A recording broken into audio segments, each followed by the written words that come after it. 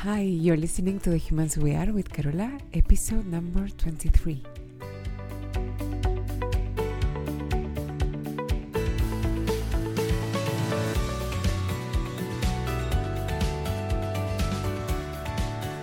Hello, humans. I hope you're doing amazing today. If you're new to the show, I want to welcome you and tell you that you are in the right place if you want to start relating to yourself in a more loving and kind and productive way. And if you are not new, welcome back. Welcome to another episode of The Humans We Are. Today I have a story from a client, and I'm going to be a little vague with the story to protect everyone's privacy, but this is such a universal story that I am sure that at least like 9 out of 10 of you listening will think it's you that I'm talking about. So, this particular client was facing a dilemma at work. She had been feeling uncomfortable for a while in her position, in her role.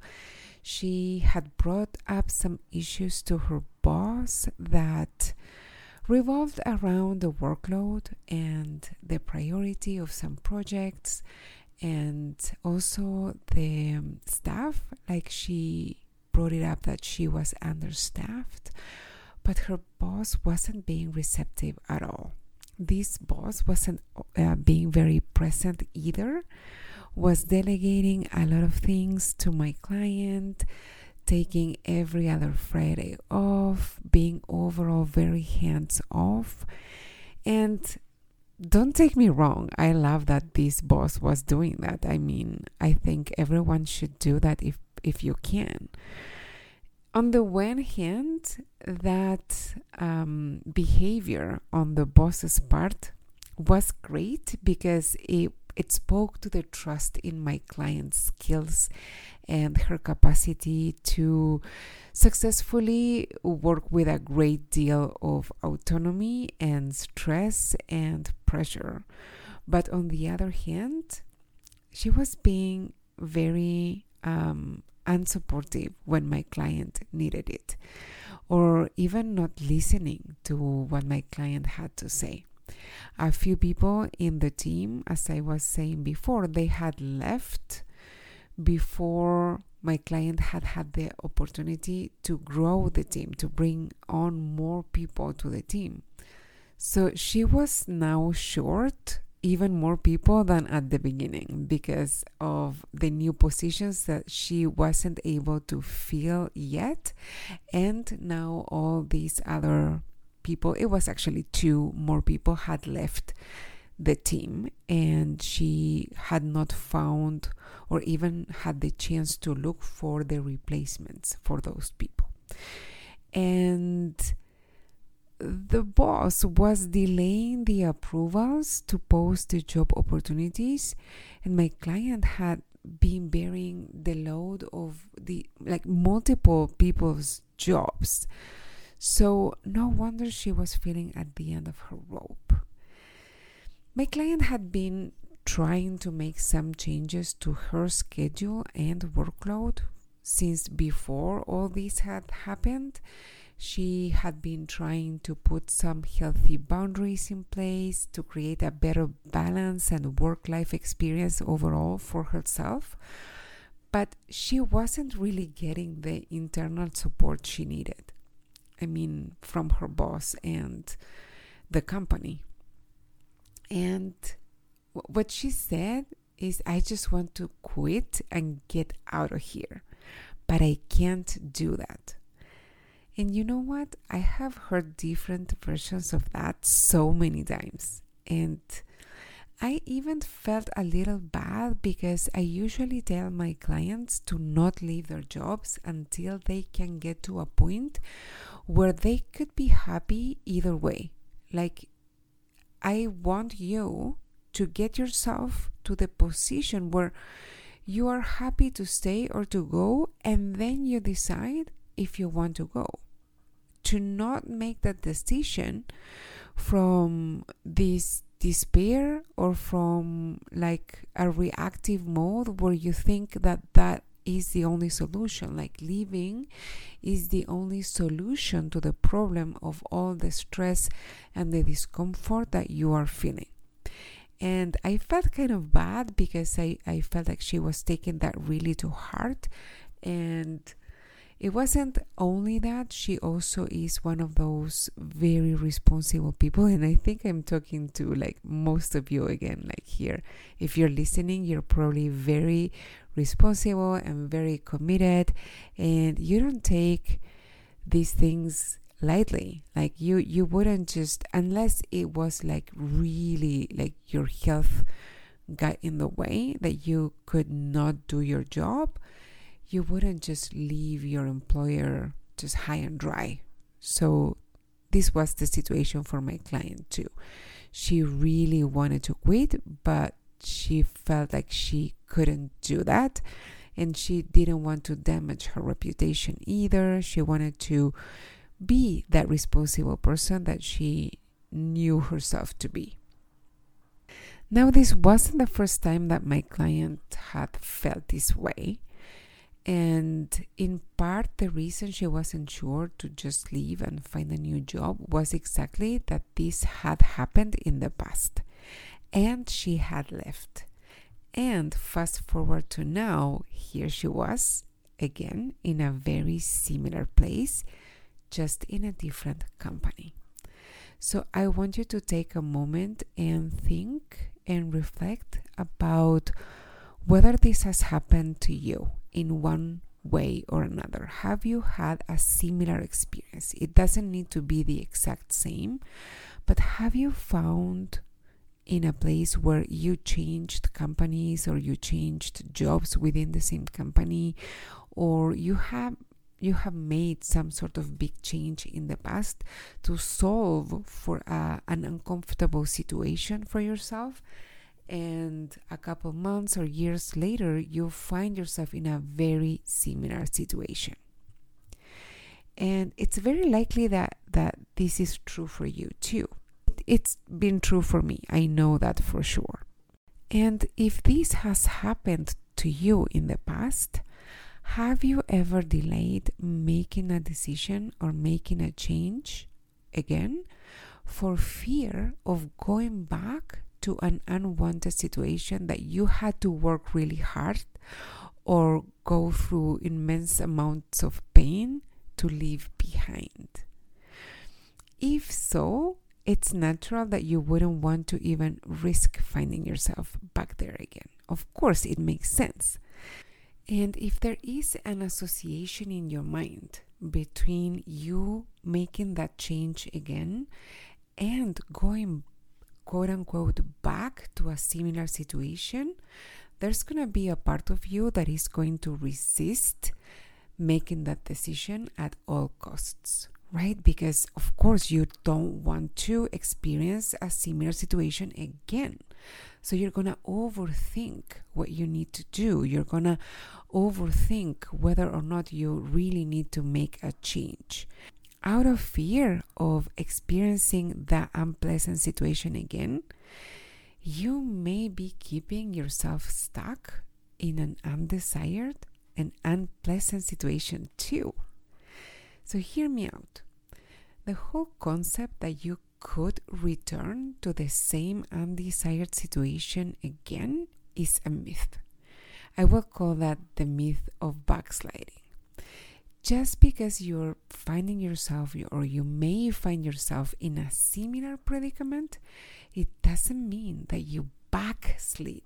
You slid forward to a similar situation, but not to the same situation. You need to make a conscious effort to find the differences. How are you different? How is the situation different? What are all the differences? Your brain is going to want to focus only on the similarities, and it may take some conscious effort to find the differences, but you have to. In fact, you need to ask yourself, how is this? Even if the situation that you find yourself now is going to be similar, how is this progress?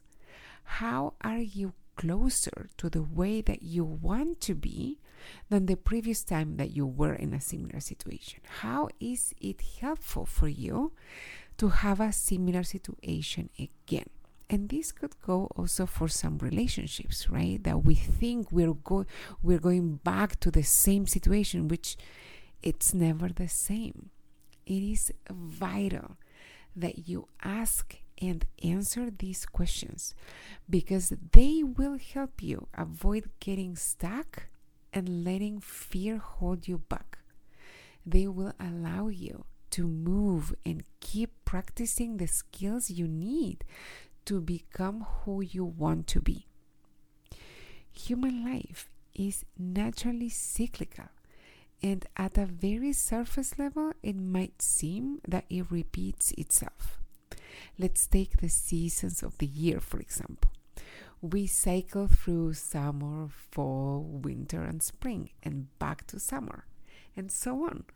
But you never go, quote unquote, back to winter. You are in winter again, but no two winters are the same. And you are never the same person that you were before.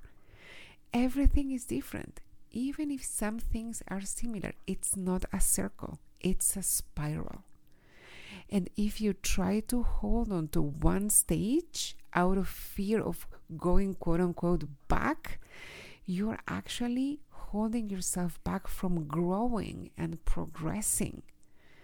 The very nature of life ensures that no two moments are the same. We are in a perpetual cycle of evolution, and even circumstances that appear similar are not exactly the same.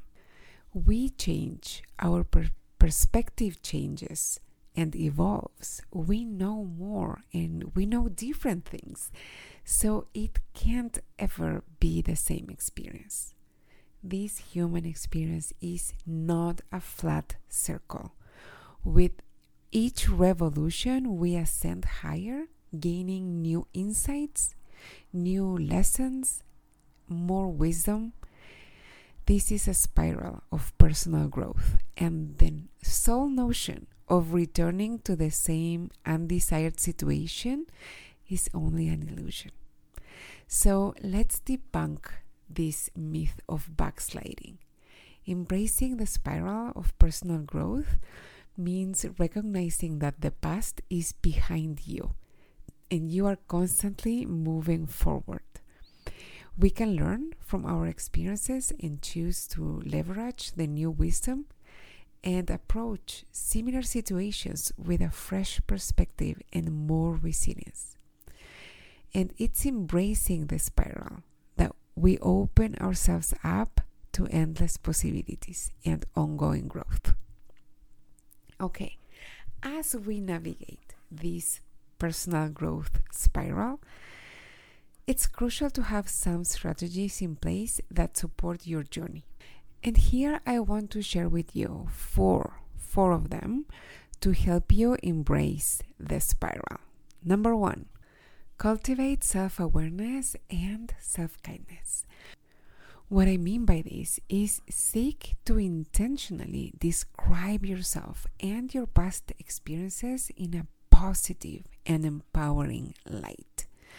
In other words, look for the evidence that you did the best that you could have done and that now you are changed because of having that experience and that you aren't the same as before.